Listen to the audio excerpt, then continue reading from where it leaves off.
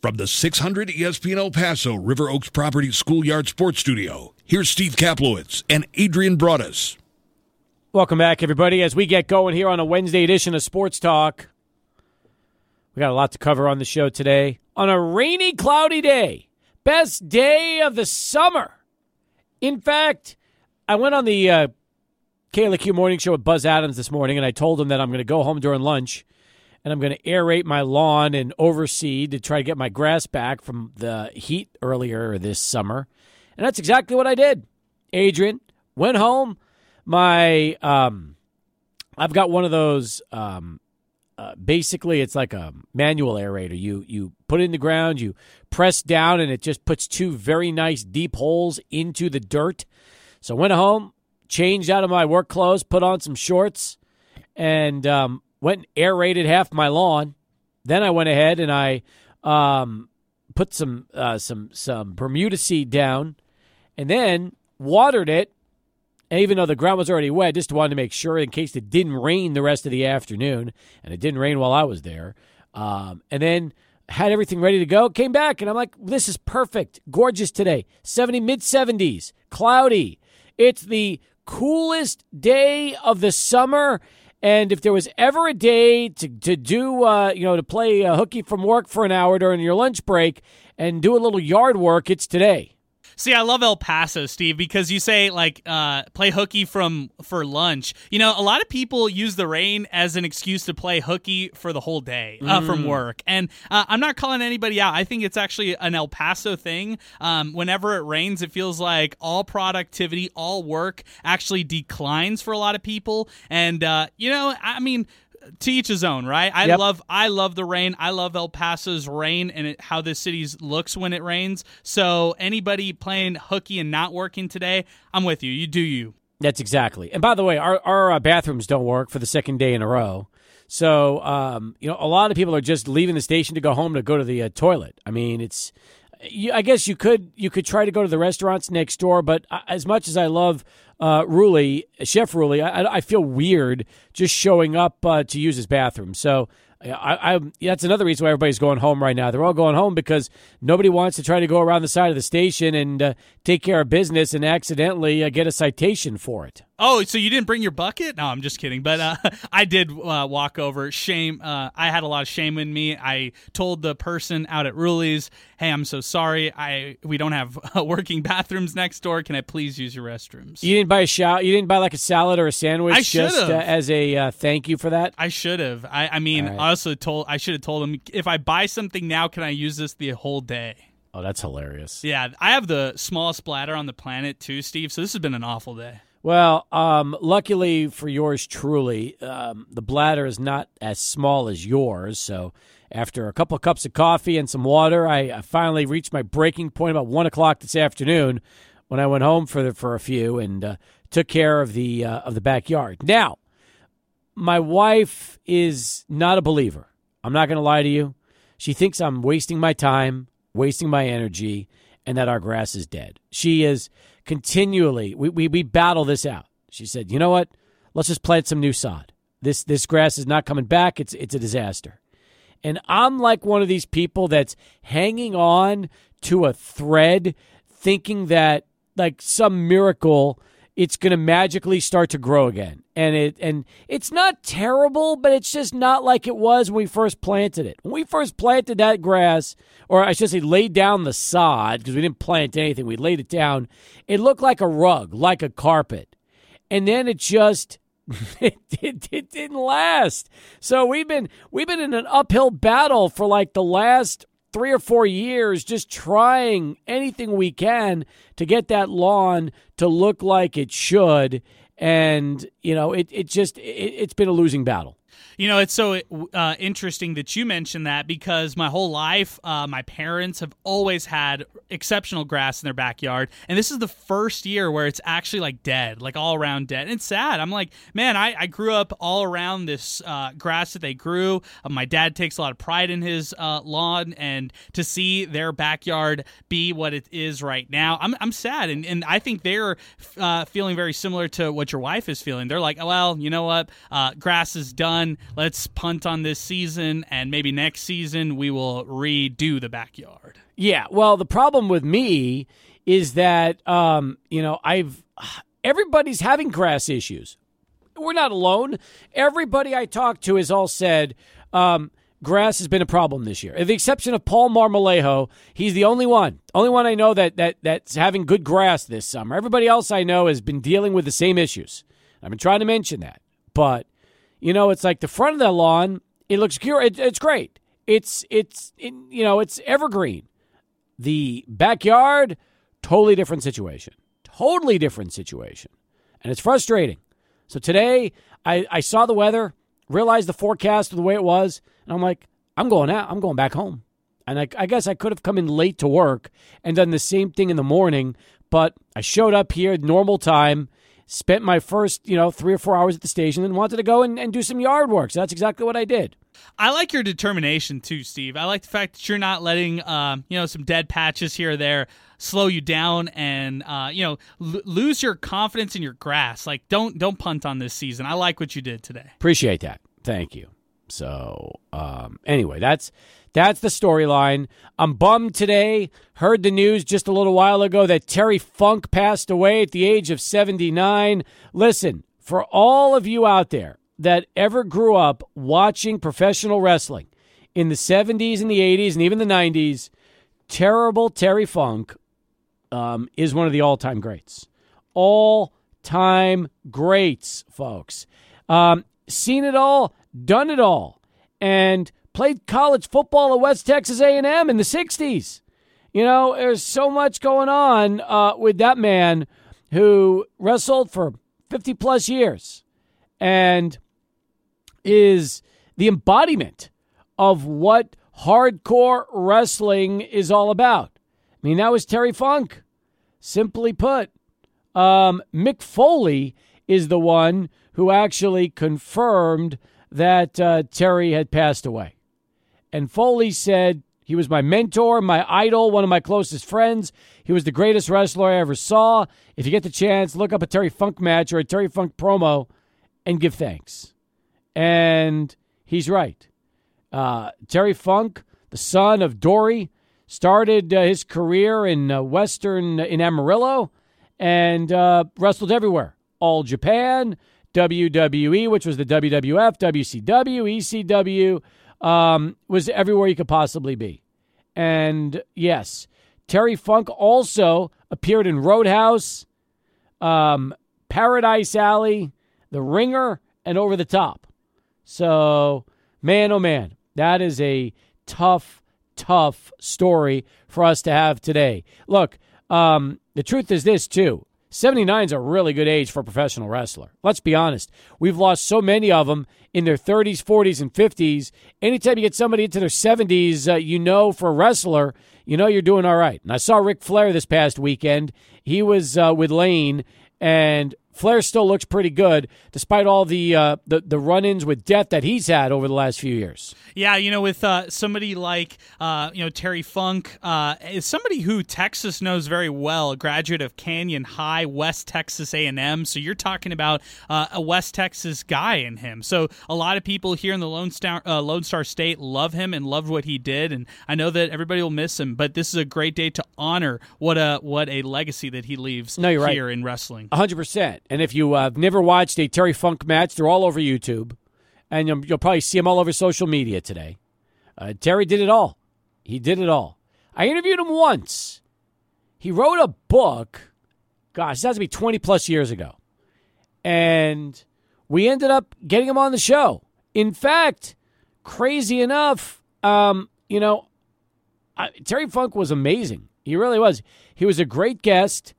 I have his cell number, and wow. I didn't call him a lot because I didn't want to bother him. But when we nominated Gory Guerrero for the El Paso Athletic Hall of Fame, I called up Terry and asked him if he would write a letter of recommendation for Gory, and he was all for it. Loved him. Said that he was one of the greatest, managers, wrestlers, and spoke the world of him. And, remember when Terry Funk was first coming around in the 60s, that was right at the heyday of Gory and his territory here in Texas and Mexico, in El Paso. So a lot of great run-ins with the Guerreros and the Funks. So as you might imagine, Terry got very emotional when I told him that we were trying to get Gory Guerrero into the El Paso Athletic Hall of Fame about 6-7 years ago. And that was probably the last time I talked to Terry, was to tell him we were going to do that, and he was unbelievable. That just tells you about his character as a person, like who he was as a person. He cared so deeply about those he wrestled with, those he was around. I mean, that's a really amazing story right there. It was. And, man, tough one. Really a tough one for anybody that ever watched wrestling. And everybody that is familiar with wrestling knows the name. You're familiar with Terry Funk. That is for sure. All right, we got a busy show today. Busy show. Jay Jaffe's back from vacay. He's going to join us in less than 10 minutes. We've got Jeff Erickson in our 5 o'clock hour. Hags from Southwest University Park, which probably is going to be in the best condition ever. I mean, let's be honest. When it rains for a few hours and the baseball fields get nice and firm and that perfect clay in terms of the infield, and you know that it's going to be ready to go for a first pitch tonight at 6:30 out at Southwest University Park. Very excited for Chihuahuas baseball tonight against Sacramento. Man, everybody who goes to tonight's game will get to reap the benefits of this amazing weather, and I think that's a really cool thing in itself. So Southwest University Park will be popping back in action this whole week, and I'm very happy that they're doing this one here tonight. I think it worked out perfectly as far as timing, weather-wise, and everything for this game to happen here tonight. I do too. I'm with you on that one. And by the way, we are now 3 days away from the start of the UTEP football season and a day away from the start of the high school football season here in El Paso. Hard to believe, isn't it? That's right. I mean, I'm ready. Tomorrow it kicks off. It's Canutillo Pebble Hills. That's usually one of the games of the year. Last year, a little underwhelming, but this year I'm really looking forward to it. Gael Ochoa, UTEP commit. He's the quarterback at Pebble Hills High School. And then you look over to Canutillo. You name anybody on that defense, all those guys have a chance to play at the next level, and they're headlined by one of my favorite players in the entire city, Chuy Carrillo, who's going to be playing linebacker, a little safety, a little running back for Canutillo. So tomorrow's game at the SAC should be great, kicking things off for high school football. Can't wait. Meanwhile, just before we took the air, Pete Thamel from ESPN.com is reporting that the ACC is ramping up talks for adding Cal, Stanford, and SMU to the mix. I'm not surprised about this one, but I am surprised about the number here. 3. Are they going to get a fourth? Can they convince Notre Dame to be the fourth? And I think that might have to be the thing to set the ACC over the top to allow everybody in. Or are they preparing to absorb losses? Are they doing this knowing that they're at 15 now, but maybe other schools are looking to leave them?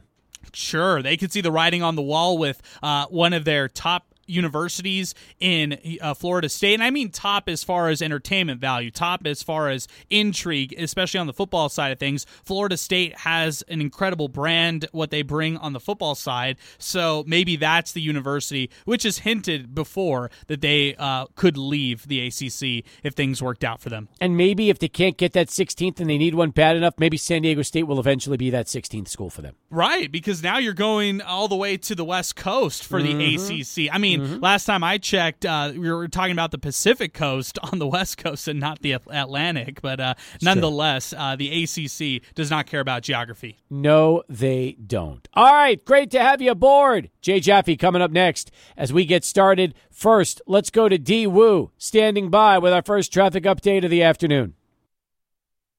The one, the only Jay Jaffe, Mr. Fangraph himself, who was at Dodger Stadium about a week and a half or 2 weeks before I was for that Fernando Mania night when they honored the great number 34, Fernando Valenzuela.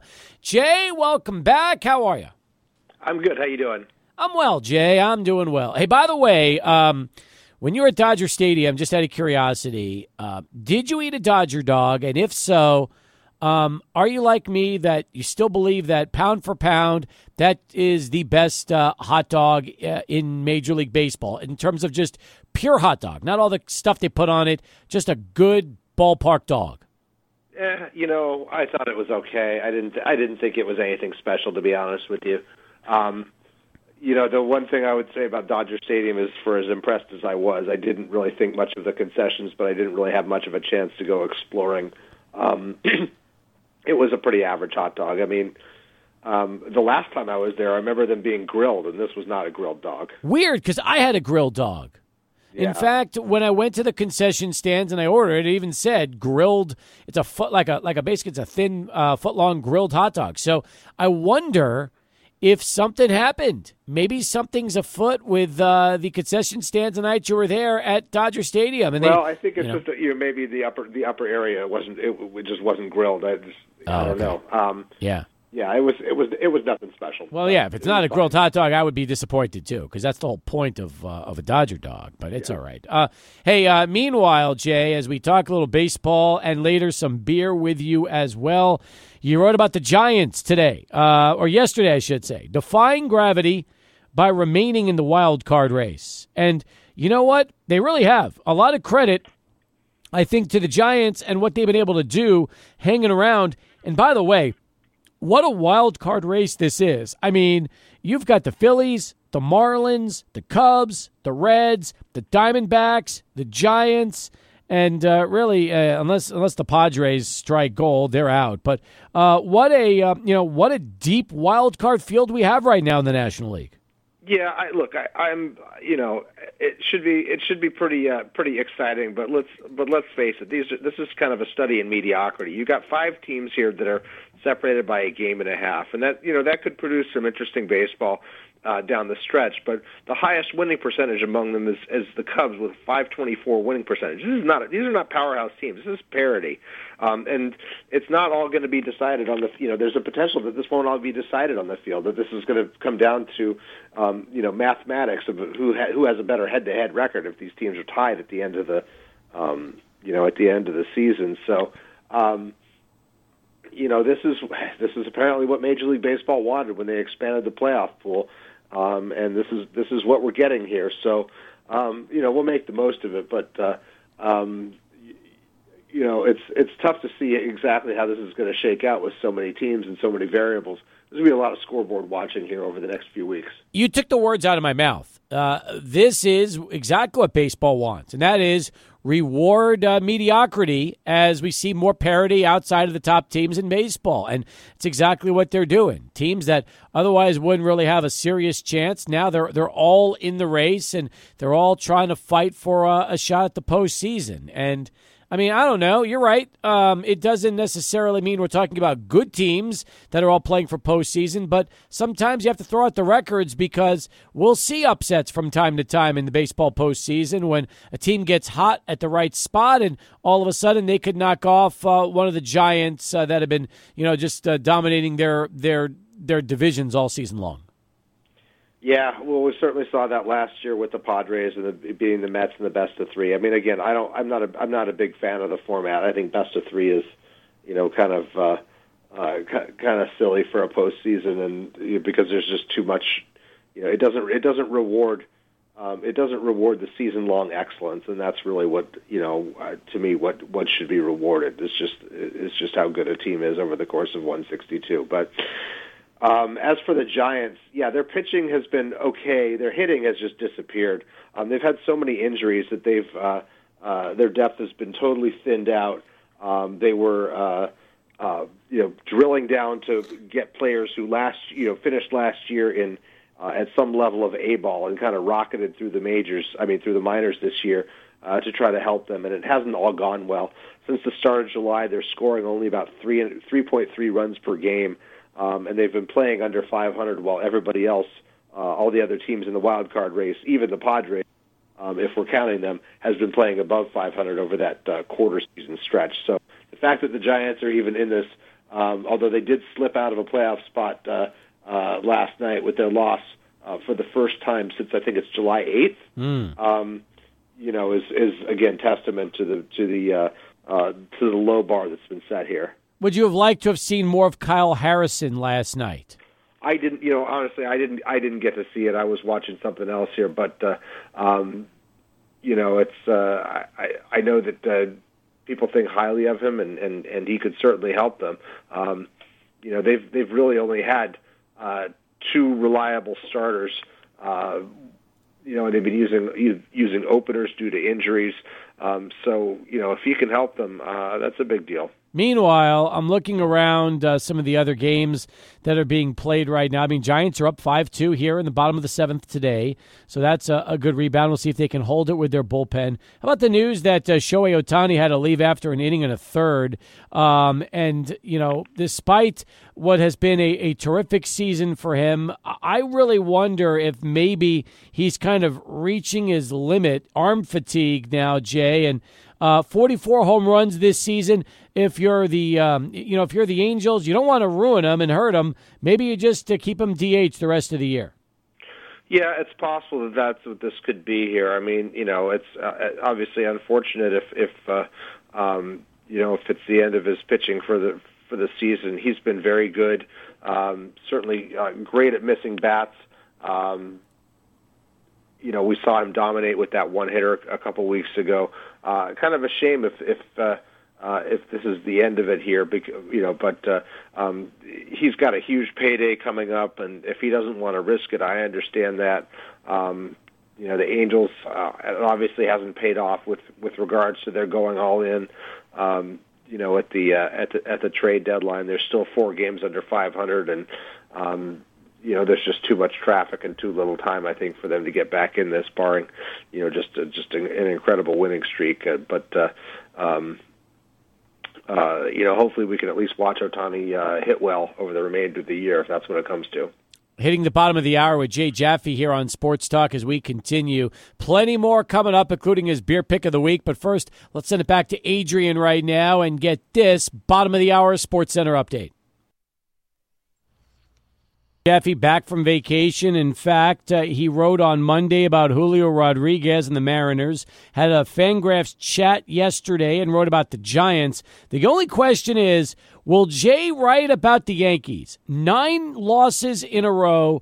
And how about this stat, Jay? The Yankees have not had a lead in 61 straight innings. And I wonder, I don't know if they keep stats like that as far as historical, but where that would rank historically among the biggest slumps that the team's ever had. Yeah, it's certainly up there. I mean, I wrote about the Yankees a couple weeks before leaving on my vacation, and today my colleague Dan Zimborski wrote about what a rebuild would take. I'm not sure I have anything more to add to that at the moment here. Maybe sometime in the next couple of weeks I'll go up and get a look at some of the new faces that the Yankees are playing here, because it seems like they're kind of realizing that it's time to take a look at some of these minor league prospects here. With the season where it is, it's just they've had just not enough depth. Way too many bets on veterans that were not particularly healthy to begin with, and things went south for them, thinking of guys like Josh Donaldson, Giancarlo Stanton, DJ LeMahieu, even Anthony Rizzo.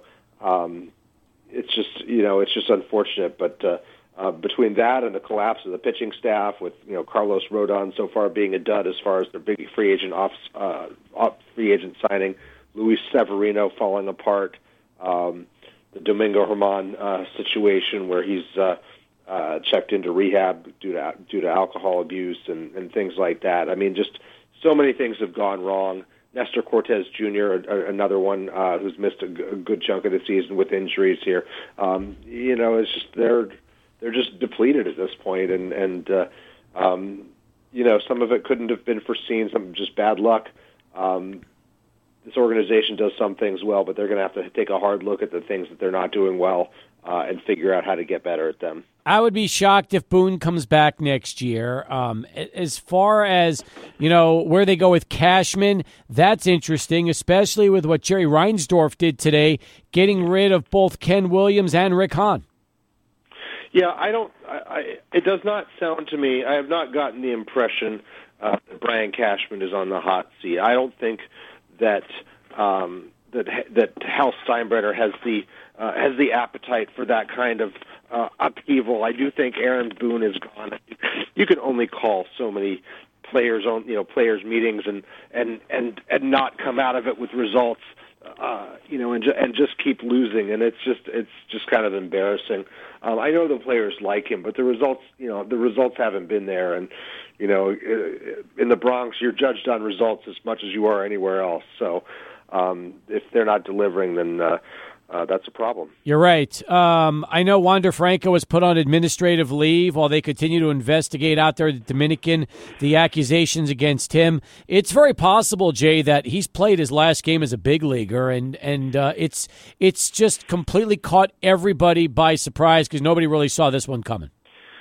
Yeah, well, that's the kind of stuff nobody really does see. It's coming because it's behind the scenes stuff. I mean, we don't, we're not privy to these players' personal lives except where they let us into it, and I don't really know what to say about that one other than, geez, this is wild. I mean, Franco was considered a pretty close to a perfect prospect. He was the first prospect that our guy Eric Longenhagen had ever given an 80 grade to, just maximum future ability, superstar in the making, and on the field it looked like he was progressing towards that with a few hiccups, but not inappropriate for someone of his age and experience level. But boy, this is just a whole different thing, and I don't think you know what to make of it other than hope that if he's done wrong, he's going to get prosecuted, and if that's the end of his career, well, there are consequences, and he may have blown it. Yeah, there's no doubt. And meanwhile, the Rays haven't missed a beat. I mean, they've won their last two. They've got the second best record in the American League. Remember, they started hotter than anybody, and they've kept that going. They really haven't had a big fall off despite I think it was a bad July when the Orioles caught up to them, and they were ice cold that month. But other than that, it seems like they've put it together, and whether it's Basabe playing shortstop and hitting the ball well, I don't know. This team just has enough offense to find a way to persevere. Yeah, it's been pretty remarkable given that the starting pitching they lost. They lost Jeffrey Springs to Tommy John surgery, and then they lost Drew Rasmussen and then Shane McClanahan, and it's just.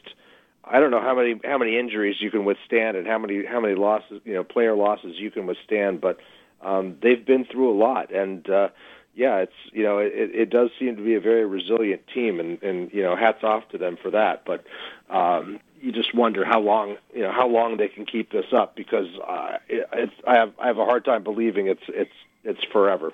That's true. What are you going to be writing about the rest of the week? I've got something in the works here on Spencer Torkelson, the top pick of the 2020 draft, who actually grew up as my oldest cousin's next-door neighbor in Petaluma, California. And so I've always taken a bit of an interest in his career, and he seems to be turning the corner after a really rough rookie season. So just taking a look. Somebody asked me about him in my chat yesterday, and I just want to take a look and see what's real and what's a mirage. It's funny. I think between Torkelson and Tristan Casas, those are two guys that are similar because they both really struggled last season.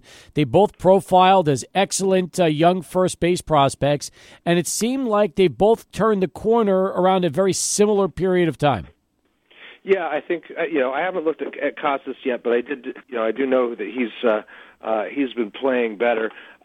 He doesn't have quite the same power as Torkelson. Torkelson, but it's still very interesting, and good for him for turning it around. It was a rough start for him, and in Boston, you're in that media fishbowl, and he's just doing things a little bit differently, and that was kind of the focus of some controversy for a while. But when you start to hit, people start to shut up and just let you do what you want to do your way, and that seems to be what's happening for him. I'll look forward to that story coming up out at Fangraphs.com. Why don't you wrap it up with our beer pick of the week? Okay, so I had one of the great beer runs of all time when I was in San Diego last week. I went to the store that I knew or had a pretty good hunch there was going to be some Pliny the Elder there. And not only did I get Pliny the Elder, but I got Russian River Blind Pig, which is their other marquee IPA, and Heady Topper, which is now has a wide enough distribution range that it turns up even on the West Coast. So the Pliny was great. I've profiled the Pliny before here. The one I wanted to talk about here was Blind Pig. There's some people who get exposure to the two Russian River Great beers will tell you that Blind Pig is the better of the two. I'm not sure I believe that, and certainly even less convinced after having this one. To be fair, it had been in the shop a month longer than the other one, so late June as opposed to late July. But it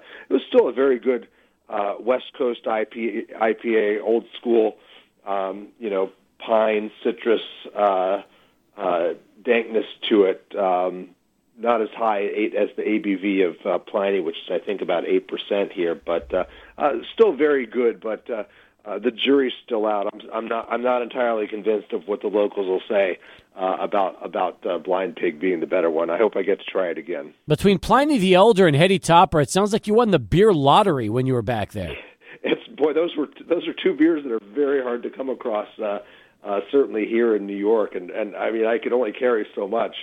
I wanted to go back and get more to bring back in the suitcase, but we couldn't find the time to make it work. But it was still very cool to get to do that. Good catching up with you again, Jay. We'll do it next week. Appreciate the time as always. All right. Thanks a lot, Steve. Take care. Jay Jaffe, folks, Fangraphs.com. Check him out on Twitter and or X at J_Jaffe. And his beer recommendations are on Untapped as well, the beer app that we like to talk about from time to time. 20 in front of 5, more in a moment. Stay with us. Sports Talk continues. 600 ESPN El Paso. The hour as we continue here on Sports Talk. 505-6009, that's our telephone number. It's Fantasy Wednesday with Jeff Erickson, rotowire.com. He'll join us 30 minutes from now.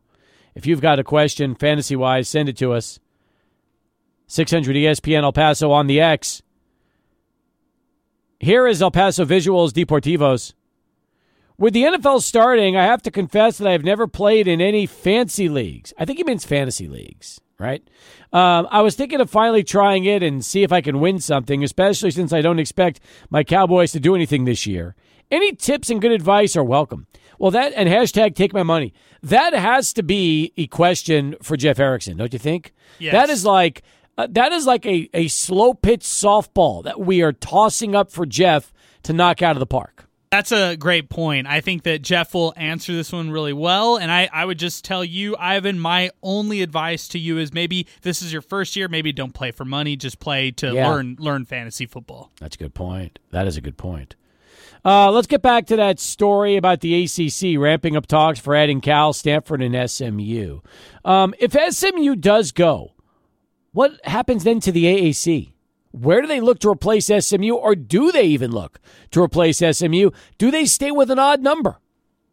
That's a good question. I don't know where they go. I mean, I think that's a very desirable conference for anybody in the Sun Belt. If I'm a team out there in the Sun Belt, maybe wanting to make a move. But then again, geography doesn't mean anything. So you could tell me a Mountain West team is interested to go to the American Athletic. You could tell me that maybe a team from, like the Big East or the West Coast Conference, if they want to just add basketball or other Olympic sports only for the American Athletic Conference, I could definitely see that being the case, because 13 is just an ugly number for a conference. 13 is an ugly number. It doesn't make a lot of sense, especially as aggressive as they were earlier. It wouldn't really be possible to try to stay with some kind of an odd number. I'm with you on that one. I really am. So I'm interested to see what ends up happening when it's all said and done.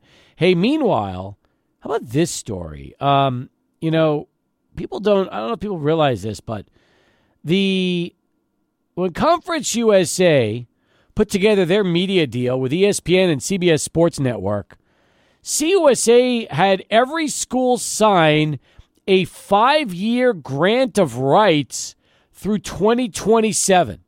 So what this means is that the CUSA media deal, which is worth $800,000 annually per school, if anybody wants to leave prior to 2027, they have to pay that $800,000 for each year remaining in their grant of rights. CUSA's previous media deal with the majority of games on Stadium and Facebook was only $400,000 annually per school. So what this means is that if you have through 2027, so that would be, let's see, 4, 5, 6, 4. So let's just say UTEP was to get an opportunity to go to the Mountain West or American Athletic or any conference for that matter, and they want to go. It would cost them $800,000 for each year left on that media deal. So if they would leave at starting next season, I guess that's what, $3.2 million as an exit fee. Oh wow! So you're coupling it together. The way I interpreted this was just the single year. You just pay that $800,000 instead of paying it all together. That's how I interpreted it. But well, I'm not sure. It says any school leaving before 2027 must pay $800,000 for each year remaining in their grant of rights. Wow! Each year remaining, and the grant of rights is through 2027. That's really interesting. I guess I just didn't read it that way, but that makes a lot of sense now that you say it that way. If that's the case, what UTEP fans are not going to want to hear is that UTEP's bound by this conference unless they've got some good friends, Paul Foster or something like that, who can give up $3.2 million in that case. That's a tough hill to climb. It's a tough hill to climb, but trust me, if they get the opportunity to go, they will find a way to get that covered. Oh, I agree with that completely as well. And by the way, Mountain West, their exit fee is $30 million, and then after, I think, next season it goes down to $15 million, and the American Athletic, it's like 12 or 10 or something like that. So even if it is even if it's $800,000 a year, so whatever that is, 3.2 over 4 years, if you do the math, that's a bargain compared to these other leagues. An interesting part as well, not a lot of other Group of 5 conferences, they do have exit fees, but they don't necessarily have a grant of rights. That's an interesting part about this whole story.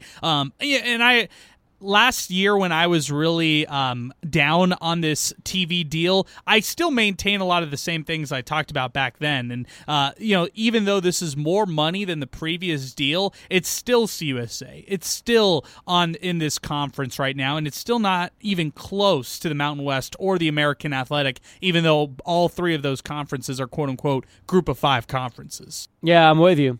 So...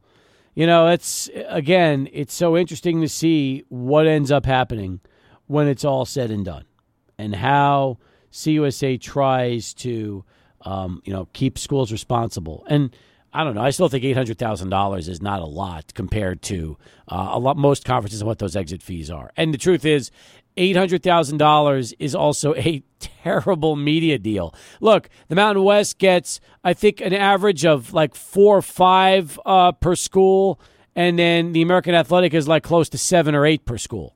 Yeah, it's embarrassing, and I get it. I know it's a step above from what it was before Stadium and being on Facebook and watching on these weird streaming platforms. I get it. Being on ESPN is a step up, but you're still playing Wednesday night football. You're still playing Tuesday night football in Conference USA. Oh, and by the way, it's basically a conference which is perfect for people who are in FCS to transition to FBS. That's what it is right now. Hey, Clearwater on social put up a pretty good idea. UTEP has all these money games, Northwestern, Oklahoma, Michigan, twice with Nebraska, Tennessee, 3 with Texas over the next 4 or 5 years. They could always just use that money to help cover those buyouts if they ever needed it. I love this. Then just, punt on a season if you ever need to on just kind of budgets and stuff like that and use all the money that you get from these money games into getting you to the Mountain West. Take the money and run, right? That's right. Hey, Hour 2 right around the corner. We're with you till 6:30 on a nice, cloudy, rainy Wednesday here. Sports Talk and 600 ESPN El Paso. Hour number 2 is underway. Welcome back, everybody. If you're just joining us, Terry Funk passed away at the age of 79 for you wrestling fans out there. He also played at West Texas A&M. There was a lot of wrestlers who all in the mid-'60s played college football in this area, either Texas Western in the case of Kendall Windham, or in the case of Terry Funk, West Texas A&M. So also interesting story in the sense. 79. Man, that's a tough loss for the wrestling world. A lot of us that enjoyed Terry Funk. How about this? How about Texas Athletic Director Chris Del Conte telling former NFL player turned reporter covering UT football, Anwar Richardson, that Texas needs to, and I quote, embrace the hate, end quote, in its final year in the Big 12. They will need to, Steve. They will have a big target on their back. Every team will want to beat Texas. Everybody is picking Texas to come out of the Big 12 and win the league's title, which they haven't done in a long time. And I think it's something that the entire football team, or maybe even athletic department, will have to embrace this year being the last year in the Big 12. I know it. I think you're right about that. And listen, it's not just them, though. It's also Oklahoma. Understand that. Not just Texas, OU as well. They're both going to the SEC after the season. So Jay Jaffe joined us on our Roto-Rooter hotline in our first hour. It will be none other than Jeff Erickson hopping on the Roto-Rooter hotline in about 15 minutes from now. So, Adrian, we stay busy on the phones today. And as I get ready for a little fantasy talk, you're getting ready also for a very special event coming up here with our friend Chris Hanna from ZGN Productions in about an hour. That's right. I'll be out at Alamo Drafthouse East. The screening starts at 6, so I'll bolt out of here soon. And we are having a Q&A session with Chris Hanna, the director of Now or Never, a Tony Romo film that will be airing tonight. Alamo Drafthouse East. I'm so excited to do it and MC this event. And, you know, some great friends will be out there as well. David Garman from 915 Tours is actually putting this event up, and they are having some wonderful giveaways and wonderful gifts for everybody involved. Well, I love that because the truth is I've done this event at Alamo years ago when it first started and helped Chris out with that. And for me, I'm very I don't know. I get a little emotional when I talk about Chris and the project because I've seen it from really the start to now. And the fact that all these years later, he's getting a chance to get national distribution and also people being able to watch it on demand around the country. That's really exciting stuff. Right. I feel like this whole story for Chris Hanna and what he did to build this documentary, Now or Never, a Tony Romo story, was all built on simple resiliency. I mean, he never took no for an answer. Every time he would experience a roadblock, he would go through it in somehow or some shape. So just a tremendous story of resiliency on his side, talking about a story for Tony Romo, which also talks about a lot of resiliency. So that's cool true. Stuff. That is very true. Folks, Roto-Rooters Plumbers offer 24/7 emergency service. You can call them now to request an appointment.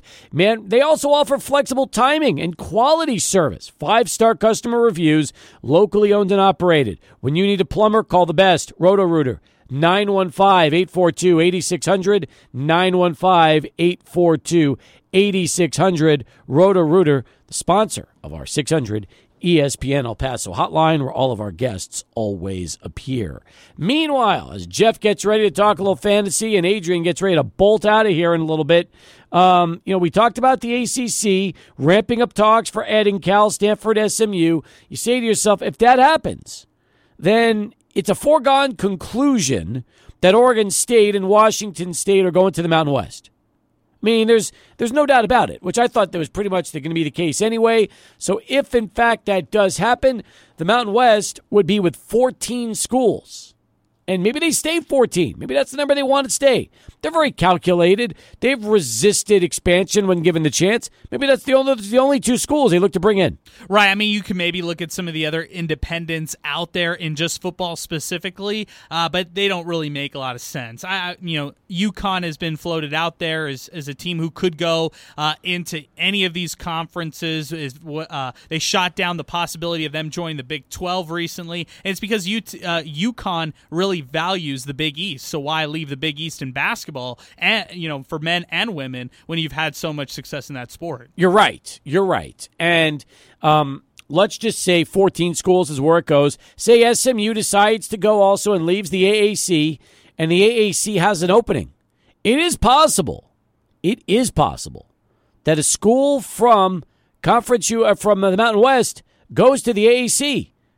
The only downside is when you've got a $30 million exit fee and you're only going to be making an extra $5 or $6 million a year in rights fees, it doesn't seem reasonable to want to bail out of one league and go and make a parallel move.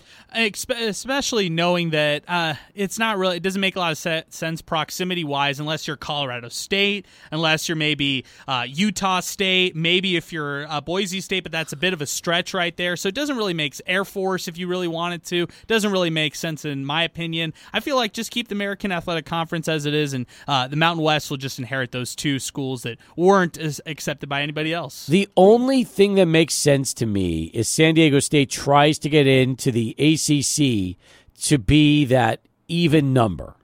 Unless the ACC is bracing themselves for losing another 3 schools, and they're just trying to make sure that they don't put themselves in jeopardy. Yeah, I mean, now it's all about conferences not being vulnerable at this point. So you kind of look at your big dogs in the conference. For the ACC, it's Florida State, it's Clemson, it's North Carolina, those 3 schools right there. If you're the ACC, you don't want to lose those schools right there. And then everybody else, well, just keep going and, stay in the ACC as a Power 5 affiliate. Look, SMU has been good in football and basketball. Those are the 2 big sports they have.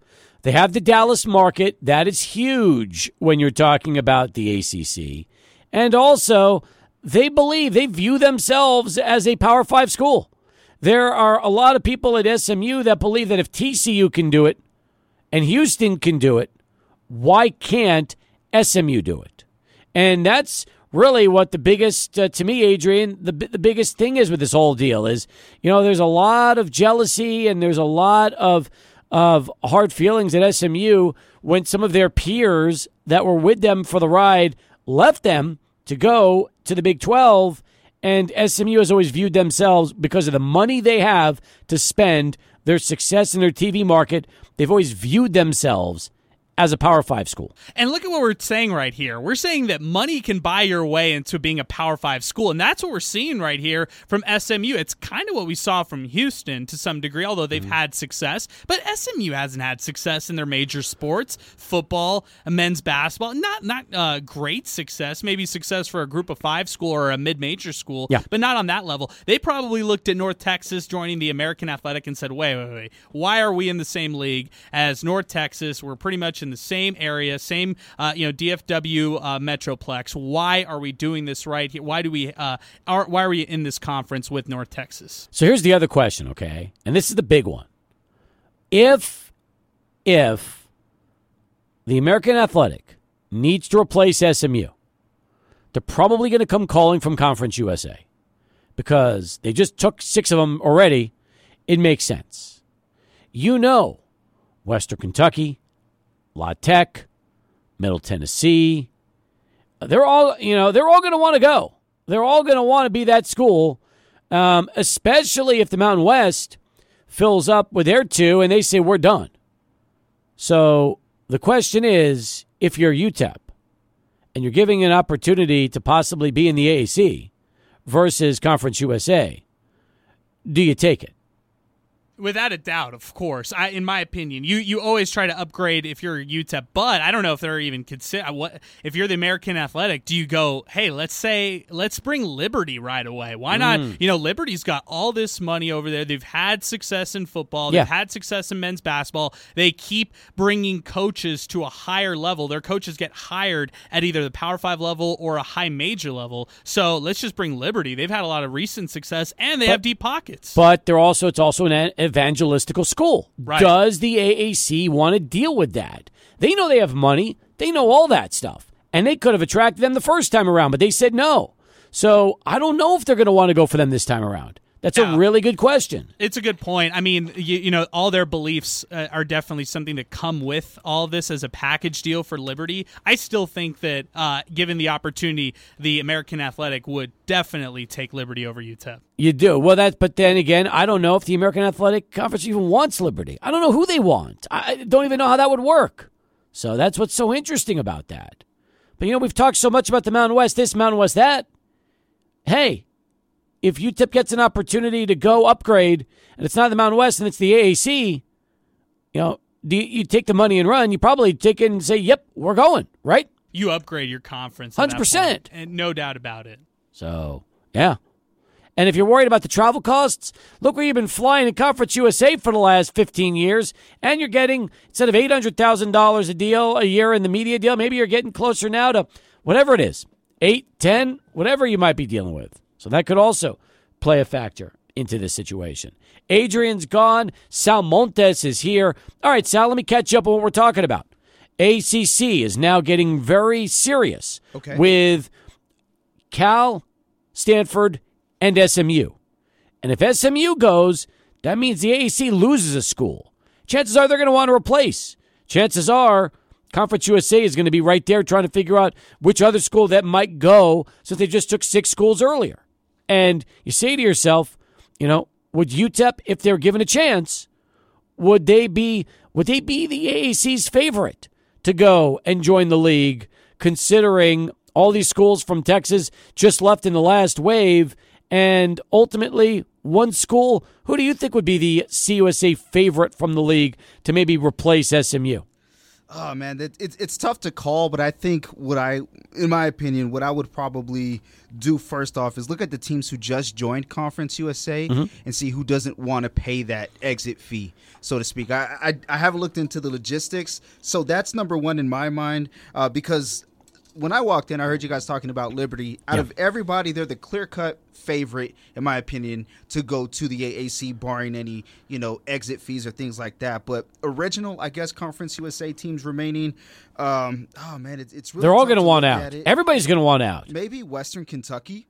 But will Western Kentucky leave Middle Tennessee behind? That's the other question. And not only that, Middle Tennessee at that point, if you're Western, I mean, you do what's best for you, not for your rival. Here's my thing: does the AC even want Liberty? They could have had Liberty the first time around, and they said no. They didn't take them. That's why they're in CUSA. They know they have money. They know what they bring. But I don't necessarily know if the AC even wants to deal with Liberty right now. Maybe not. But, I mean, do they want a power team in that conference? Because you look at some of the teams around the AAC, I think Liberty can contend with them. On a level, listen, sure. I don't think that's the issue. I don't think contending is an issue. I don't think spending is an issue. I think that's all a given. I just don't know. As I said earlier, there's a reason why it's taken Liberty so long to get into a league.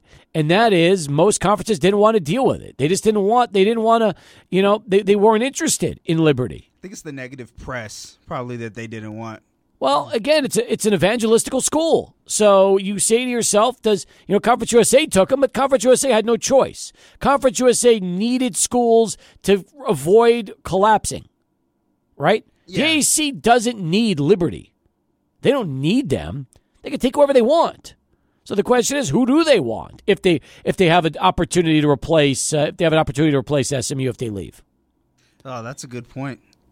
Yeah, because looking at Conference USA right now, it's okay on paper. It can be competitive, but in terms of what they have to offer, you're giving up something to get something whenever you look at Conference USA if you're the AAC. You're right. You're absolutely right. 18 past. Jeff Erickson next. Right after we've got D. Wu. He's back and has another update for us on traffic. D, give us the latest here on this cloudy Wednesday in El Paso. Well, there's no rain in the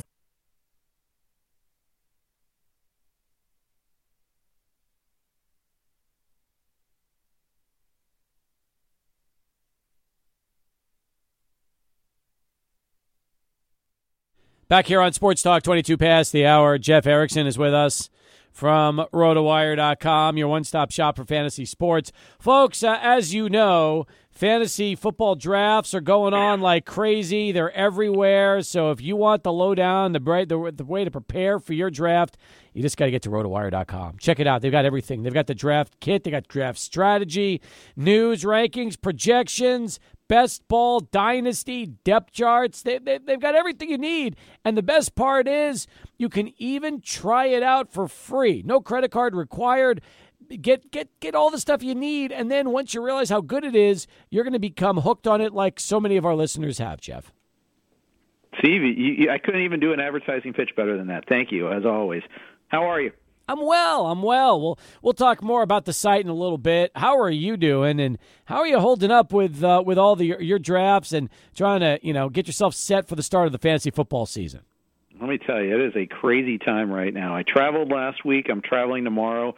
Sending my girl off to college tomorrow. Ooh. Then going to Vegas for some radio obligations, and then I got the NFFC in a week before, the week after in Vegas also. So lots of traveling coming up. I think I have 3 drafts next Monday, another draft Tuesday. It's just the hits keep on coming. It sounds like it, but there's no better time of the year as far as fantasy football, is there? Oh, it's the best. It's why we do this here. I'm loving it. But yeah, head spinning right now, that's for sure. But it's great. Just so much going on, and we're starting to get some real definition of this season. Whether it's contracts or injuries or just an idea of where people are going to be, we're getting closer to that. I like that. Jonathan Taylor, let's talk about him right now and the trade saga and where this is going. And what happens right now if you're looking at Jonathan Taylor on the board? What do you do? I keep hoping someone takes him early so I don't have to. That happened in a draft I was in yesterday where middle of the second round, someone took him, I think, 2 picks before me. I was drafting in the 6th slot, so 2.7 on the way back, and someone took him middle of the second round. I was kind of pleased with that, to be honest, because I would not have taken him at that price. I'm with you on that. And if he does get traded, who are you trying to prospect right now? Who do you think you could get as a bargain price, and maybe their value just rockets up in value?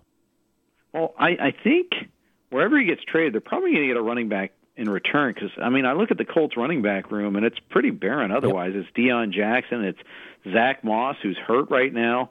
There's really not a ready-made internal solution. Now, the Colts, that may not matter. They may feel like running back doesn't matter. Judging by Jim Irsay's comments, maybe they're comfortable with that notion. They dealt with this world last year. There was a definite drop-off when Taylor didn't play last year, though. So I don't know. I think, for instance, if Philly weighs in and tries to trade for him, they're probably sending one of their running backs in return. And that running back in return will actually be in a pretty decent spot to get a good amount of workload once they get the offense. But if Taylor goes to Philly, I think it hurts him. If he go, even with that good offensive line, just because it's such a crowded running back room. If he goes to Miami, though, yeah, maybe they'd be more inclined to give him a bigger role. If he goes to Buffalo, maybe he'd be more inclined to get a bigger role. Although I think James Cook will take some of the passing downs. What if he goes to Dallas? Poor Tony Pollard. How could we do that to Tony Pollard? It would really hurt Tony Pollard, who's a helium guy already. So that would be a big reckoning in our world. I guess they could always sign Leonard Fournette, right, and plug him in to be a replacement running back in Indy. Sure, I suppose. He's going to play somewhere in this league, you would think. I'm surprised he hasn't signed yet. Maybe just kind of waiting out the news cycle here. Judging by the offers he's gotten, maybe realizes that he's better off waiting. I guess that's the strategy. You mentioned Helium Watch and some of the players that are really getting a lot of play right now. Who's really seen their stocks rise? Calvin Ridley. He's someone that he keeps on going higher and higher in drafts. I'm big on him. I like him a lot, and I'm finding I'm getting aced out on him now. And that's fine. There'll be others that I like too, but it's really kind of interesting to see that everyone is now on board with him. You're getting him late second, early to mid-third now, and earlier you could get him in the 5th round. So I'll have to find another target there instead. What about Elijah Moore in Cleveland? He got hurt early, so that kind of dragged a little bit of his value. And the fact is, the returns from Deshaun Watson so far in camp and in the preseason haven't been great.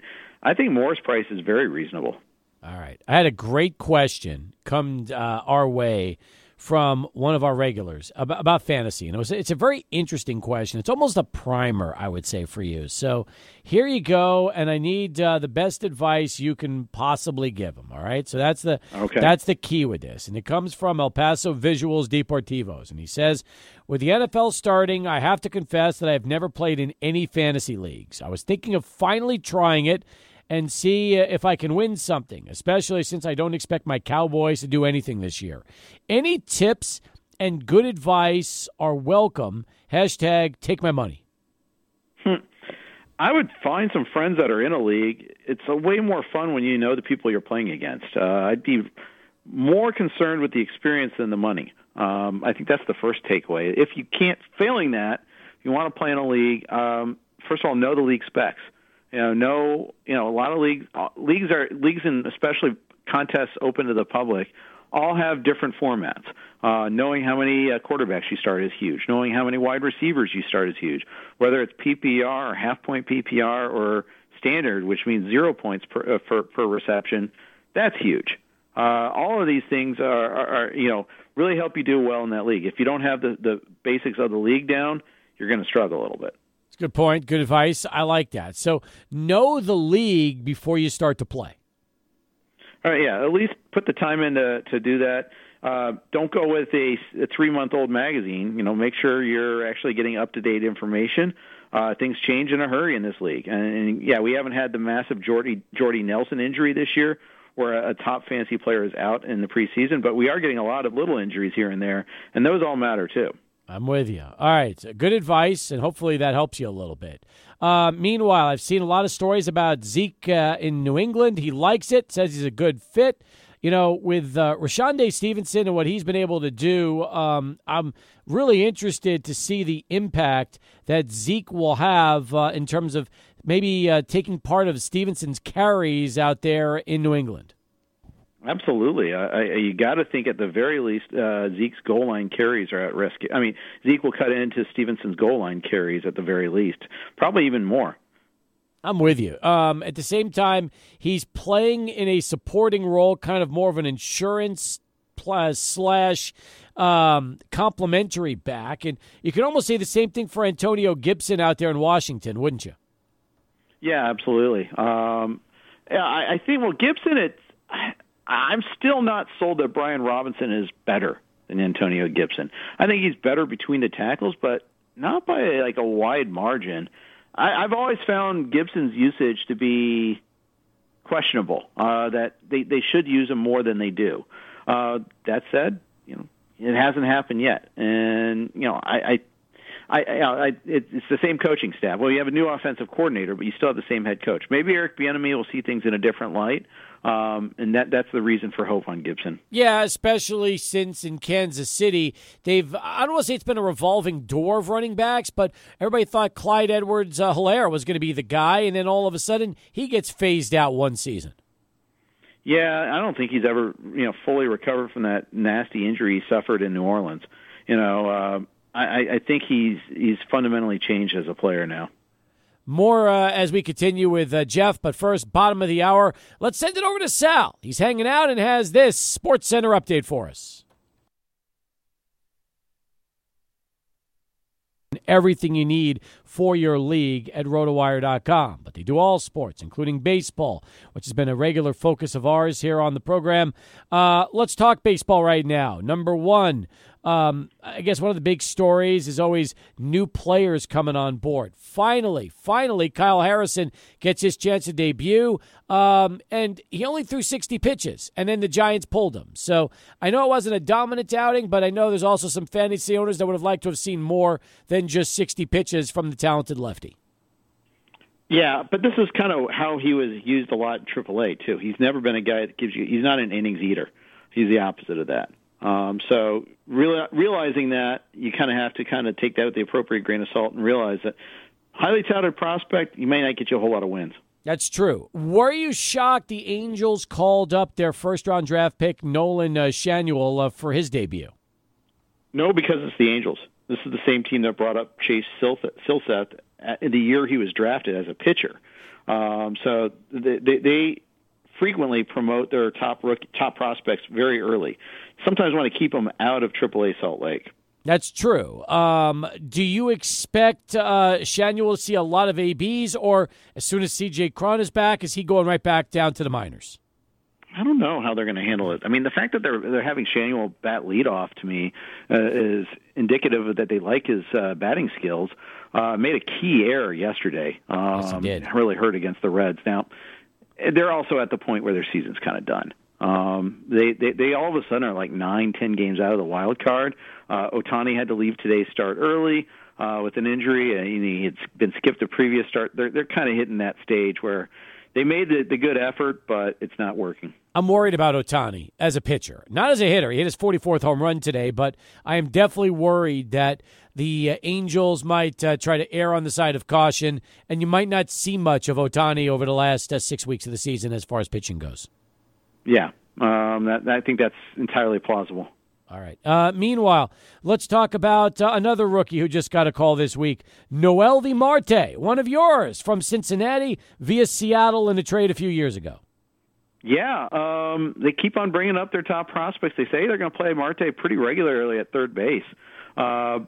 This is, and with Jonathan India out there, they kind of need that extra infielder for a little bit. Spencer Steer has been pretty much transitioned to the outfield at this point. It's usually Ellie at short, McLean at second, and now Marte at third. So that's where they're kind of lining things up. De La Cruz went nuts today, by the way, 6 RBIs for the Reds. Yeah, and yesterday he won with his legs. Today he won with his bat. Love seeing it there. Is there anybody faster from first to second on a steal right now than De La Cruz? I'm not sure about first to second. I know home to third he's the fastest. First, he's got to be up there. Technique might be a little bit off, but yeah, pure speed, and especially the longer the run, the better off he is compared to the field. And he's so big and tall and lanky that you could tell when he gets his steps in, it just seems like, it's impossible to try to throw him out. Exactly. He just chews up the ground. Yeah, he does. Mike Trout came back for the Angels. How big is that for fantasy owners? It could be potentially huge. Though I read something from Will Carroll today saying, just last week when he was stepping in the cage, he goes, "This is going to hurt." So he's playing through some pain right now. There's still that risk of shutdown, especially with the Angels falling out of it. But just realize Trout's not going to run. Be aware of that. We'll see about the Hammett bone. Sometimes guys come back after 3 weeks like nothing happened. Sometimes they miss 6 weeks and they're still affected when they come back. I remember Joey Gallo was that way. Meanwhile, let's keep jumping back to your team, the Reds. I hate to keep hopping back and forth, but the Nick Lodolo injury situation is really concerning. He's had this leg injury all season practically, and he just had a setback trying to come back in AAA, and now he's trying to get a second opinion. It is so rare when you see I believe it's a tibia for a pitching injury. Yeah, and he just the other day he tried to come back. Had a rehab start, was hurting afterwards. So, the thing that's so vexing is the Reds could have used some extra depth here, so they don't have any urgency in bringing him back. They can do the right thing and bring him back whenever he's ready, as opposed to when they need him. They tried. I think that they also realized that they want to get their ace back because as good as Abbott and Ashcraft have been as of late, they realized the value Lodolo would bring down the stretch, which is probably why they've tried to be as careful as possible. Now you wonder if he's just going to have surgery to really address this the right way. Exactly. Him and, Hunter Green came back and got torched. He did have his velocity at least, but still something to watch for there. To see, what they get out of these guys, because you got to think long-term with these two. You do. You absolutely do. All right. Let's talk also about Jonathan Aranda. Well, what can you tell us about him, and is he somebody who, could get a pretty good look at the big league level? Yeah, he could. It's this time of year, it's easy to kind of lose track of these guys that are getting the call. Sometimes you see where some of these players, when they get the call up, okay, well, I didn't even notice he got the call up. We're thinking about our football drafts. We're watching the playoff races. Maybe we don't really realize sometimes just how important what these guys can do possibly. We talked earlier about the website, rotowire.com, what you have for fantasy fans. Why don't you preview a couple of stories on the site and let our listeners know how they can cash in? I mean, the quickest, easiest way on the football side is just check out our training camp notes every day. Jim Coventry does a great job of breaking it down. Obviously, we've got rankings, profiles, projections, you name it. We got a bye weeks article up there by Eric Segrist. We even have like a preseason waiver wire column by Kevin Payne. You can check all that out on the football side. The baseball side, James Anderson is cranking out the great prospect work. Any prospect that gets the call up, you can check out his player profile. You can usually see his rank on them. All sorts of good stuff. Rotowire.com/free gets you that gateway to see it for free for a couple of days. No credit card required. Just put in a valid email address and off you go. Terrific stuff. All right, Jeff. Look forward to having you back. Are you in town next week, or do we need to pivot? I'm in town on Wednesday. I'm good for Wednesday. Awesome. We'll talk to you then. Take care, and always appreciate the analysis. You bet. Thanks, Steve.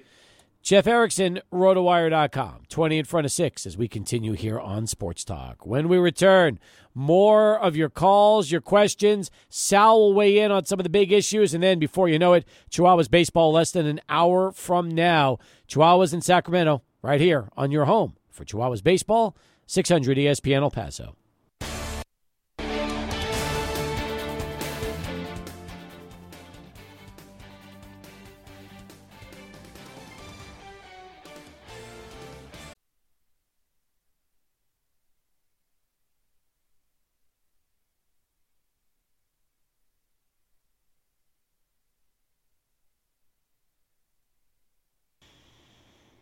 Back here on Sports Talk as we continue. 505-6009, that is our telephone number. Legendary pro wrestler Terry Funk died today at the age of 79. Man, one of the all-time greats. Talked about that earlier. Right now, reports are ACC is reconsidering adding Stanford, Cal, and SMU. Hit on that story earlier as well.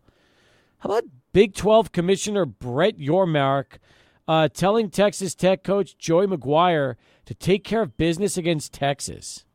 How weird is that? I mean, they're still in the conference one more year, but it's always nice when the commissioner tells the one of the current members of the league to go out and beat an outgoing member of the same league. No, yeah, and it also kind of lets you know that, hey, if you're saying this early on, we know internally you might feel that way, but if you want to express that externally, that's a bit more, I guess, bad news, so to speak. If you're Texas or Oklahoma or any team who's gonna leave their conference, right? But for the Big 12, kind of makes you wonder, hey, are they going to get the crap end of the stick when it comes to officiating, travel, whatever the case is? We know the commissioner's against Texas, that's for sure. Here's Brett Yormark from earlier today. In addition, candidly, we were able to get Texas and Oklahoma out a year early. That was a big deal for us, and I think all of you. Okay? And, Coach, I'm not going to put any pressure on you, but I'm going to be in Austin for Thanksgiving. Okay? And you better take care of business like you did right here in Lubbock last year. Wow. What a boy. That's bulletin board material for the Longhorns. We already know that they're going to be the team that everybody's going to be gunning for in that league, including the commissioner who wants to see Texas go down, which is so weird because if Texas wins it all, that is a ton of money for the Big 12. They would cash in on that. It's a nice parting gift for the conference. No, it definitely is, but that's basically – it's kind of like the hot girl breaking up with you to go out with a more muscular, buff guy who's going to be a rich gazillionaire. Okay, I like that. Like, hey, thank you. You use me as a stepping stone. I really wish you the best. Yeah, I think that's a good way to look at it. I like that a lot. 49 past as we continue here on Sports Talk 505-6009. So the 49ers have said that Trey Lance will not be the starter or the backup. Sam Darnold is now the backup to Brock Purdy heading into 2023. So now that Trey Lance will be a third-string reserve, and the Niners will be exploring their options with Lance, you wonder, where will the potential next landing spot for Trey Lance be? Because according to The Athletic, the 49ers never received a significant trade offer from Lance. So he was absent from today's practice, according to the San Jose Mercury News. And now you start to say, all right, where could Trey Lance go? And I'm looking at one storyline. Somebody, the teams like the Vikings are mentioned, the Rams, the Dolphins. You see any of those as good spots, or are there any other NFL teams you think would be great for Trey Lance? It's tough to call so early on, but number one that I could think of is probably the Atlanta Falcons. A quick landing spot for Trey Lance. Maybe the Panthers. I know that they're trying to revamp their quarterback spot, and I haven't kept up too much on the roster, but I believe they have Andy Dalton, if I'm not mistaken. However, can you rely on Andy Dalton to last a full season? Health-wise, and let's say he is healthy, what are the Panthers doing at that point? But on the flip side, the Panthers are on the way up too. So do they want to jeopardize the momentum that they're building to get Trey Lance? But pretty much all around the league, he's looking at a backup quarterback spot. So it's tough to really call it. Maybe the Browns is another one, but I think the same could be said every year for the Browns. What's interesting about the Vikings is that this could be Kirk Cousins' final year with the team. He will be a free agent after this season. And apparently, they really haven't done any serious renegotiations for a contract extension. So maybe you bring him into Minnesota, and you kind of have Trey Lance as the future quarterback of that NFL franchise. Maybe so. But if the Vikings get closer and closer to postseason success and Kirk Cousins does really good, does that kind of like the fighters say, hey, you know what, stick around a bit longer? Or Trey Lance could still be that project under veteran Kirk Cousins. Well, Nick Mullins right now is the backup quarterback. And there's really no future for Nick Mullins, Jaron Hall, or anybody to be the heir apparent out there in Minnesota. So to me, you're right. If Kirk Cousins leads them to a division championship, even though he'll be 36 years old next year, that's the hard part, too. Yeah, true. Are you going to give a 36-year-old a contract extension for 3 or 4 years and have him play until he's 40? Or then do you look to the future of somebody like Trey Lance, who you could see as, still a really nice prospect, although the flip side is if he couldn't beat out Sam Darnold and be the backup quarterback to Brock Purdy, do you really think he has much value at all around the NFL? Yeah, that's a good point, especially when it's a quarterback league now. And if you can't make it a second string in this league, it's going to be very, very tough for you. And kind of sticking with Kirk Cousins, back to what you were mentioning, I saw the quarterback documentary on Netflix, and just alone, Kirk Cousins gives off a very homebody type of vibe, a family guy. You mentioned it. He's going to be 36 or is 36 already. He might want to spend time with his family too, regardless of the success that they may have this year. He seems like the kind of guy to hang it up just to go spend time with his family, and I wouldn't fault him for that. Isn't it crazy, though, that Trey Lance was the starter last year? Brock Purdy was the last pick in the draft.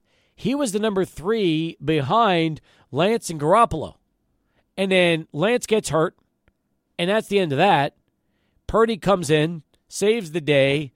Now you got a whole new quarterback situation in San Francisco, and suddenly the number 3 overall pick from the 2021 NFL Draft is looking for a new spot. That's just the way of the NFL right now. It's a copycat league all around, and I bring this up, and I know this isn't the exact argument here, but people say it's not a running back league anymore. When you look back 10 years ago, it was pretty much running backs were valued at a way, way higher point. But what I'm getting at, though, is now second-string quarterbacks are kind of like in and out from year in, year out with multiple teams. Good point. And if Trey Lance isn't going to be that number one guy and he can't be your backup guy, what do you even do at that point? Regardless if he's a number 1, number 2, number 3 pick, no matter where you were drafted, people aren't holding on to that anymore. That's a good point. All right, 2 in the books, 30 to go. When we come back, Dallas Cowboys update, Tim Haggerty, Chihuahuas baseball. Sal Montes and I will be back, though, with more sports talk right here, 600 ESPN El Paso.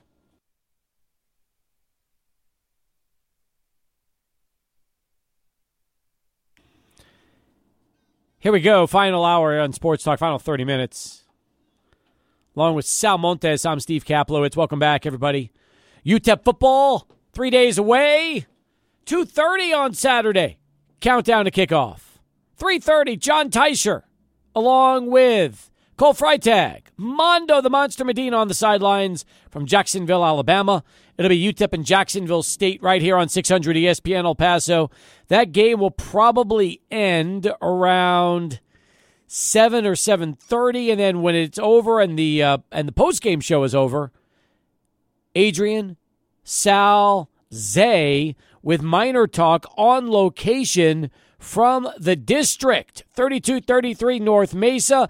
That is the first time Miner Talk has been live on location. It's going to be doing that all season long. I'm super excited for you guys.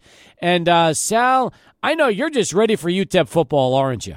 Yeah, big time. This is a really exciting season that's coming up. A lot of hype around it. A lot of returners as well, and guys who can play on Sunday that are on this roster, in my opinion, and a totally revamped Conference USA. Mm-hmm. So a lot to look forward to. Obviously, some things happen, but you gotta look at it with the glass half full, especially with the new season coming up. I agree with you. Now, listen, I'm with you on the glass half full approach. I also wonder, with the new look of Conference USA, if and we say it every year, if this is going to be the year that UTEP breaks through and really turns the corner on this program. I talked about this on Monday's show.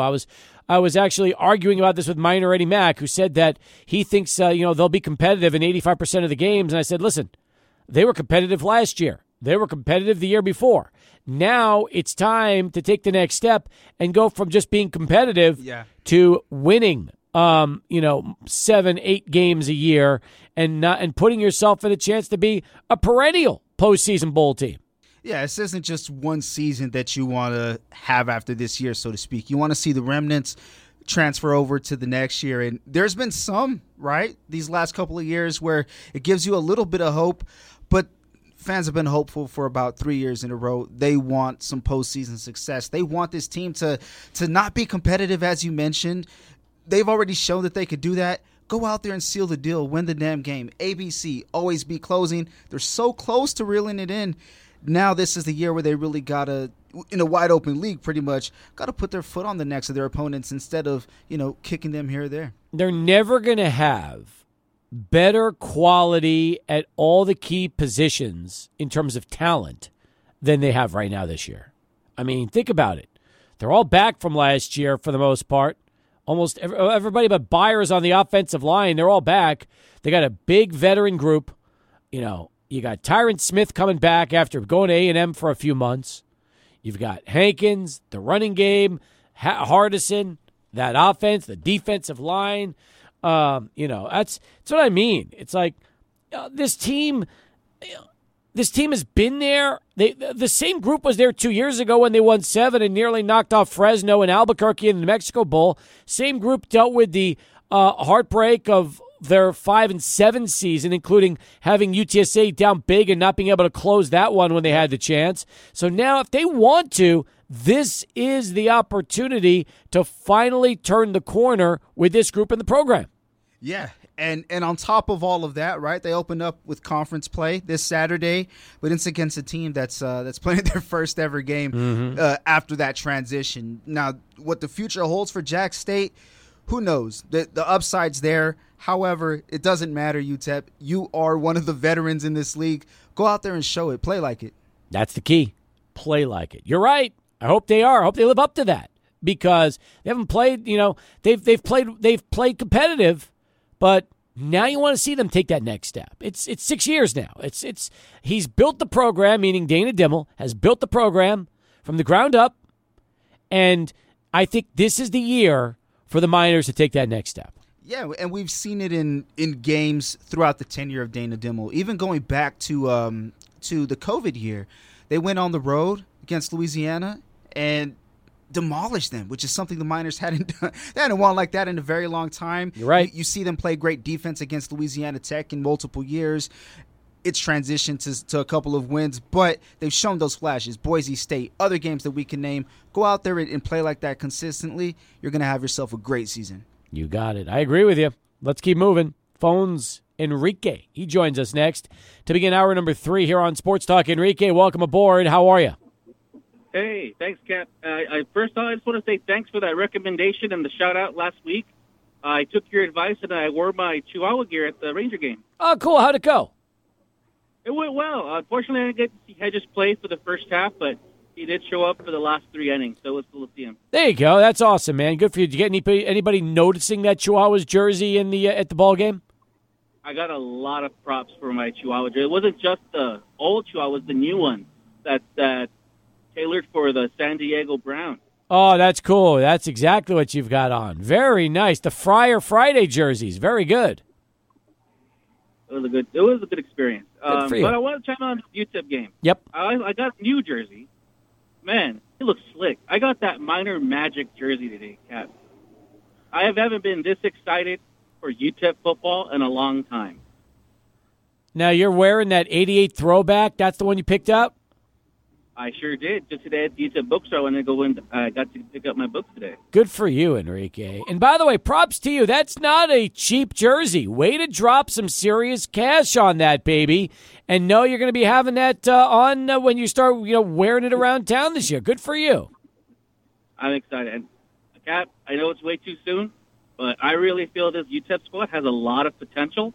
I'm picking our Miners to go 4-0 at the beginning of the season. Oh, my God. From your mouth to God's ears. If they do that, that means that they would have defeated not just Jacksonville State and Incarnate Word, but that also means they beat Northwestern and they go beat Arizona. Exactly. I've been talking about it ever since they scheduled it, Cat. I've been telling you, I've been telling the UTEP football players, that's the game I have penciled in on the calendar, ready to watch on the big screen, UTEP versus Northwestern. I really feel they thought they can just pick up UTEP as a money game, but I think we're going to surprise them. We're going to take that money and laugh it all the way to the bank with that win. Good. I like the attitude. I like the confidence. Terrific stuff. Hey, I've said this too. If there was ever a time to play Northwestern and know you can go in there and win, it's this year. That program is in turmoil. They've been involving a scandal. They lose their head coach. They've got an interim right now trying to keep this thing together. I mean, listen, you're never, ever going to get a better opportunity to play the Northwestern Huskies in this year. No, it's horrible what's going on in Northwestern, but You hit the hammer right on the nail. And I think this is a great opportunity for us to not just get a classical win, but that exposure we need in a big network. Yeah, that's true. They'll be on the Big Ten Network. If they go to the Big Ten Network and they lay it to Northwestern, that would be a big, big deal for El Paso. That really would. Good for the program, and it would definitely, I think it'd be a great way to set things up for that Arizona game. They'd be flying high confidence-wise. And if they go 4-0 and they're back home against UNLV to be 5-0, this place is going to go crazy. Oh, you'll see me right there running the field, Cap.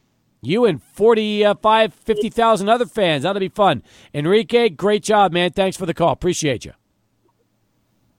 Look at Enrique. Goes to a bookstore, picks up an 88 throwback jersey, his Minor Magic jersey. Those are nice, by the way. They are nice. They're killer. They're sweet. He's calling 4-0, which means they're going to be beating Arizona and Northwestern, in addition to Jacksonville State. And if they're 4-0 and they come home for that UNLV game, I'm telling you right now, that will be a sellout. If they are 4-0 playing UNLV at the Sun Bowl, they've already sold 28,000 for that game anyway. They will easily take care of the additional 20,000 and make sure that thing is sold out. That would be insane if that were to happen, because two things pop out in my mind right away. Number one, you'd be coming off 2 wins against Power 5 schools. Right, you're talking about Arizona, Northwestern, but not only that, if they're 4-0 by the time the 915 Heroes Night game comes around against UNLV, that would be 3 wins on the road. People know UTEP hasn't been the greatest road team throughout their tenure. They haven't been one of the greatest teams in general. But when you talk about on-the-road wins, that shows a different side to your team when you can do it on the road. And if they can get that win, to go 5-0, that would be the biggest buzz that UTEP would have had since who knows how long, Mike Price, right? You're right. Checking Twitter or X. I apologize. Twitter or X, whatever you call it. By the way, real quick, do you still have it as Twitter on your phone, or did you update it to X? So it's I have automatic updates. Okay. So I have no choice. It's now X. But it's funny because I have those Chrome bookmarks, and it still says Twitter, and there's an X next to it. It's hilarious. Nice. So Headbanger Pete messages us and says, this will be the year. 10-2, winning CUSA. # Minor Magic. Jonathan Byers doesn't agree. UTEP isn't competitive, he says. They only beat bad opponents, and again, this year they have one of the weakest schedules in all of college football. Listen, Jonathan, to me, competitive doesn't necessarily mean wins. It means that they don't get blown out like they used to all the time. Yeah. That's when you're not competitive is when you're losing 65-3, and those days are pretty much over. Like, they might have their occasional clunker where they get blown out, but they are competitive. They play with all their opponents, but they don't win. That's the thing. They're winning 7 games 2 years ago, 5 last year. Now they got to turn the corner and they have to win. To me, that's the next step, because playing a team competitive and losing is a loss, and you have to find a way now to progress to being right there and winning those games. Yeah, and if we could be honest too, when we look at the 5-7 team, the 7-5 team, the difference between those two seasons really, and I'm not just trying to be simple or sarcastic, but it's just a couple of wins. Yep. But if you take wins or losses away, you still get the same kind of feel from those teams. And he's right. They do have one of the weakest schedules in college football. All the more reason why they should win 8 or 9 games this year. Yeah, especially with all the experience that they have. We're talking about guys from back during the COVID year that are still on this team who have a ton of experience and have consistently shown improvement since that season. So on paper, should be a pretty good season. 100%. 100%. Final countdown here on Sports Talk. Checking out X right now. Minor Joe. Okay, here I am predicting a minor championship. Too much depth and talent. No way this team is not a championship team. Look at that. There it is. From Minor Joe. Hey, props to FC Juarez beating Pumas yesterday 4-1. How about that? They're undefeated after week 5 in second place right now in the standings.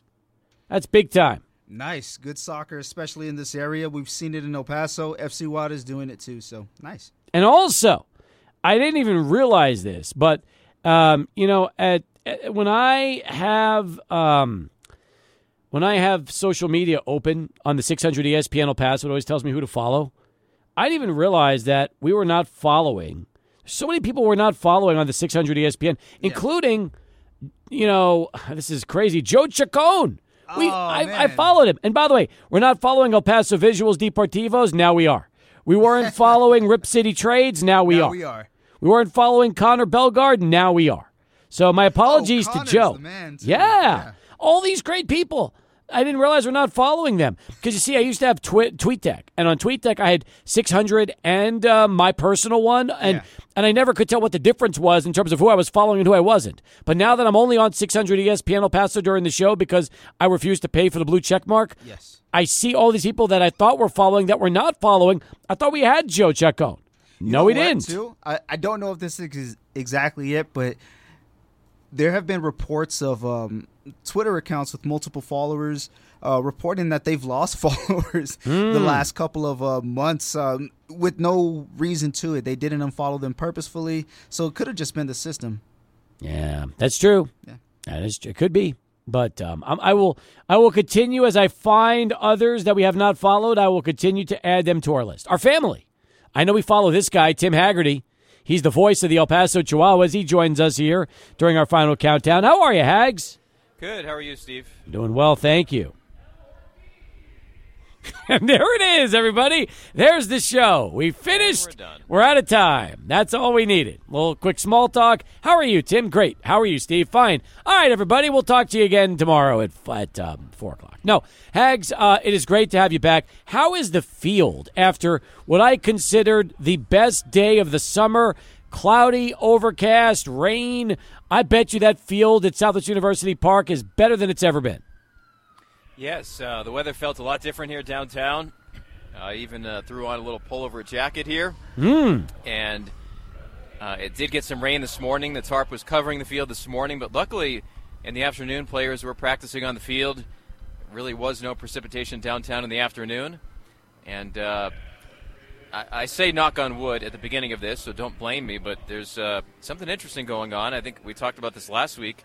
Today was maybe one of the closer calls, but tonight's game 122, the Chihuahuas have not had a rainout, home or road. So, assuming it stays like this, the streak will stay alive. We keep jinxing it. We keep trying to see if we can throw the old whammy on that one. But, Hags, what's interesting to me is that the weather forecast in El Paso the rest of the week looks terrific. And then after that, we're really all we're dealing with is Reno, Salt Lake, and then, Albuquerque as far as road games. So, I haven't looked at the long-term forecast for Reno, but I'm sorry, I said Salt Lake. It's actually Reno And Sugarland. And Sugarland, yeah. I mean, it's possible. We make history this year. Yes, Sugarland's the one big hurdle. That's right outside Houston, where I've learned in the past couple of years just how much it rains in Houston traveling there. That's the big one. So it's almost like the Super Bowl of this thing, where you have to finish against the toughest opponent at Sugarland come late summer. So, I kind of felt when it comes to the topic of jinxing, the first half of the season, I did not mention it on the air or off, but at a certain point, much like when a pitcher has a no-hitter in the 7th or the 8th inning, you have to address it. I know that's a baseball tradition that the announcers don't talk about it, but the truth is nobody follows that tradition anymore. National announcers, team announcers, everyone talks about it. It's one thing if you're in a dugout, then you don't want to jinx it. But as far as in the booth, I feel like you have to mention it. Yep. And, we're at a point in the season where this is a storyline, that the Chihuahuas and the great weather, home and road. So I do mention it now. Well, don't worry about it, because as long as you don't work for the Orioles, you don't have to risk losing your job for saying something like that. So you're okay there. You'll be fine. Meanwhile, Daniel Johnson had quite the night yesterday. He did. The former NMSU Aggie showed up. First Chihuahuas game, had 3 hits, including a home run in the 9th inning. Very nice person who actually told me today that not only did he play at Southwest University Park while at NMSU in a game against the University of New Mexico Lobos, but he and friends while in Las Cruces would actually occasionally come to games in the stands. Really? Great story. A guy who was a college baseball player that came to games as a fan is now on the field as a Chihuahua. I had no idea that was the story, but then again, we are talking about the last 10 years. That's a long time, especially when, think about that, 6, 7, 8 years ago, he was probably at New Mexico State. Exactly. He was drafted in 2016. So he was a little bit ahead of this current wave of Aggies players that have made it to the majors, like Kyle Bradish, Nick Gonzalez, among others. And as you know, quite a program they've built over there, and the alumni are sprouting through. Johnson was in the majors previously with Cleveland, so he was in the majors as far back as 2020. Yeah, I want to see him get back. That really would be terrific, if we can have him get himself back up soon enough. Meanwhile, who will we have on the bump tonight for the Chihuahuas?